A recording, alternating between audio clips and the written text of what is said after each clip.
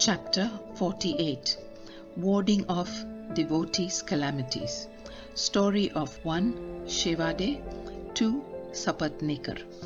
At the commencement of this chapter, someone asked Hemanpat whether Sai Baba was a guru or Sadguru. In order to answer the question, Hemanpat describes the signs or marks of a Sadguru as follows. Signs of a Sadguru. He who teaches us Veda and Vedanta, or the 6 Shastras, that is the systems. He who controls the breath or brands his body with mudras, that is metallic marks of Vishnu's weapons, or gives pleasing discourses regarding Brahma. He who gives mantras, sacred symbols, to the disciples and orders them to chant the same a certain number of times, but does not assure them any result in a definite time. He who by his lengthy, gross knowledge explains beautifully the ultimate principle, but has himself got no experience or self-realization, is not a Sadguru. But he who by his discourse creates in us a distaste for the enjoyments of this world and the next, and gives us a taste of self-realization, who is well versed in both the theoretical and practical knowledge, that is self-realization, deserves to be called a Sadguru. How can he who is himself devoid of self-realization give it to the disciples? A Sadguru does not ever in his dream expect any service or profit from his disciples. On the contrary, he wishes to serve them. He does not think that he is great and the disciple small. Not only he loves him as his son, but regards him as equal to himself or as Brahma. The main characteristic of a Sadguru is that he is the abode of peace. He is never restless nor ruffled. He has no pride of his learning. The poor and the rich, the small and the great, are the same to him. Hemanpat thinks that on account of the store of accumulation of merits in his past births, he had the good fortune of meeting and being blessed by such a Sadguru as Sai Baba. Even in full youth, he hoarded nothing, except chillam perhaps. He had no family, no friend, no home, nor any support. Since he was 18, his control of mind was perfect and extraordinary. He lived fearlessly in secluded places and always abided in his self. On seeing the pure attachment of his devotees, he always acted in their interests, and hence he was, in a way, dependent on them. What experience he gave to his devotees while he was living in flesh are felt even today after his Mahasamadhi by those who attach themselves to him. What the devotees have to do is this: they have to trim their heart lamp of faith and devotion and burn in its wicks of love, and when this is done, the flame of knowledge, that is self-realization, will be lit up and shine bright. Mere knowledge without love is dry. Nobody wants such knowledge. Without love there is no contentment.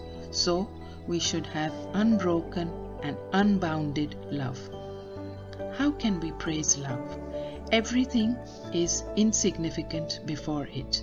Without love, our reading, hearing, and study are of no avail. In the wake of love come devotion, dispassion, peace, and liberation with all their treasures. We do not get love for anything unless we feel earnestly about it. So where there is real yearning, God manifests himself. It includes love, and it is the means of liberation. Now let us revert to the main story of this chapter. A man should go to a true saint with a pure mind, or even otherwise, prudently, and hold his feet. Ultimately, he is sure to be saved.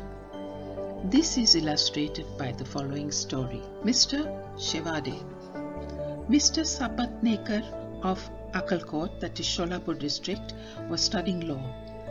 A co-student, Mr. Shevade, met him. Other fellow students also got together and compared notes of their study. It was found by the questions and answers amongst themselves that Mr. Shevade was the least prepared for all of the examinations, and therefore all the students derided him.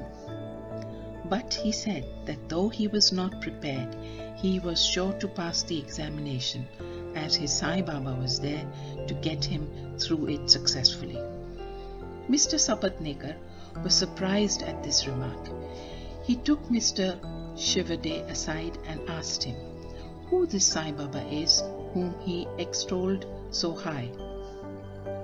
He replied, "There lives in a masjid in Shirdi, that is Ahmednagar district, a fakir. He is a great Satpurush. There may be other saints, but this one is unique.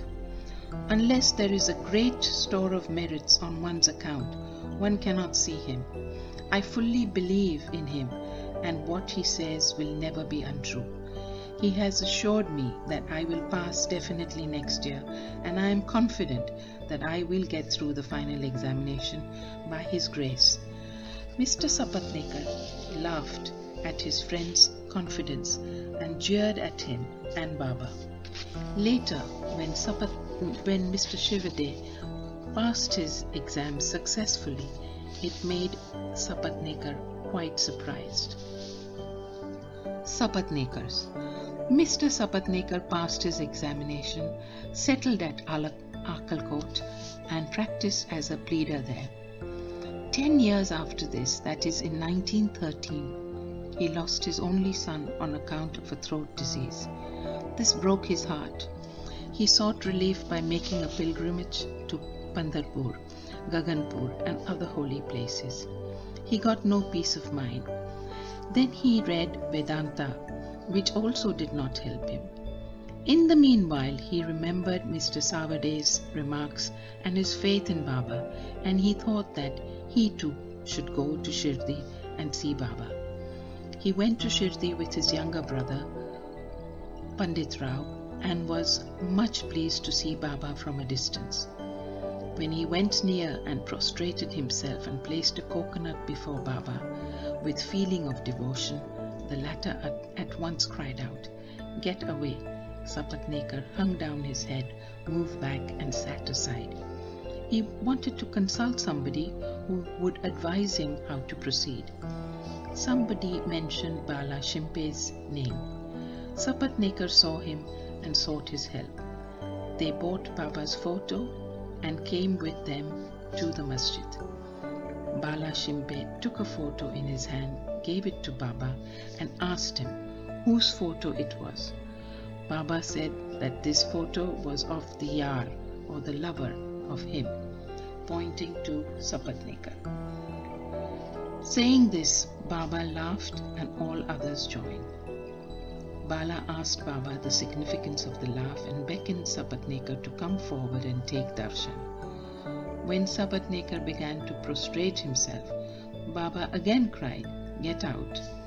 Sapatnekar did not know what to do. Then they both joined their hands and sat before Baba praying. Baba finally ordered Sapatnekar to clear out immediately. Both were sad and dejected. As Baba's order had to be obeyed, Sapatnekar left Shirdi with a heavy heart, praying that he should be allowed to take darshan next time. Mrs. Sapatnekar. 1 year elapsed. Since still his mind was not at peace, he went to Gangapur, where he felt more restless. Then he went to Madegaon for rest, and finally decided to go to Kashi. 2 days before starting, his wife got a vision. In her dream, she was going with a pitcher to Lakhat Saha's well. There, a fakir with a piece of cloth tied around his head, sitting at the foot of the neem tree, came close to her and said, "My dear lassie, why get exhausted for nothing? I get your pitcher filled with pure water." She was afraid of the fakir and hastened back with the empty pitcher. The fakir followed her. At this, she woke up and opened her eyes. She told this vision to her husband. They thought that this was an auspicious sign, and they both left for Shirdi. When they reached the masjid, Baba was absent. He had gone to Lendi. They waited till his return. When he returned, she was surprised to see that the fakir she saw in her vision exactly resembled Baba. She reverentially prostrated herself before Baba and sat down looking at him. On seeing her humility, Baba was much pleased and began to tell a story in his peculiar, charismatic manner to a third party. He said, "My arms, abdomen and waist have been paining for a long time. I took many medicines, the pains did not abate. I got sick of the medicines as they gave me no relief. But I am surprised to see now that all the pains have disappeared at once." Though no name was mentioned, it was the story of Mrs. Sapatnekar herself. Her pains, as described by Baba, left soon and she was happy. Then Mr. Sapatnekar went ahead to take darshan. He was again welcomed with the former "get out." This time he was more patient and persevering. He said that Baba's displeasure was due to his past deeds and resolved to make amends for the same. He determined to see Baba alone and ask his pardon for his past actions.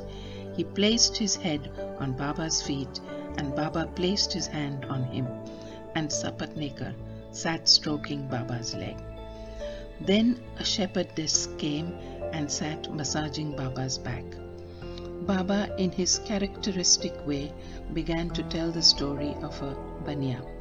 He related the various vicious stages of all his life, including the death of his only son. Sapatnekar was surprised to see that the story which Baba related was his own, and he wondered how Baba knew every detail of it. He came to understand that he was omniscient and knew the hearts of all. When this thought crossed his mind, Baba, still addressing the shepherdess, pointed to Sapatnekar and said, "This fellow blames me and charges me with the killing of his son. Do I kill people's children? Why does this fellow come to the masjid and cry? Now I will do this. I will again bring that very child back in his wife's womb." With these words, he placed his blessing hand on his head and comforted him, saying, "These feet are old and holy. You are carefree now. Place entire faith in me and you will soon get your object." Sapatnekar was much moved with emotion. He bathed Baba's feet with his tears and then returned to his residence. Then he made preparations for worship and Naivedya and came with his wife to the masjid. He offered all this to Baba and accepted prasad from him. There was a crowd in the masjid and Sapatnekar went there and saluted Baba again and again. On seeing heads clashing against heads, Baba said to Sapatnekar, "Oh, why do you prostrate yourself now and then? One namaskar offered with love and humility is enough." Then Sapatnekar witnessed that night the Chavadi procession described earlier.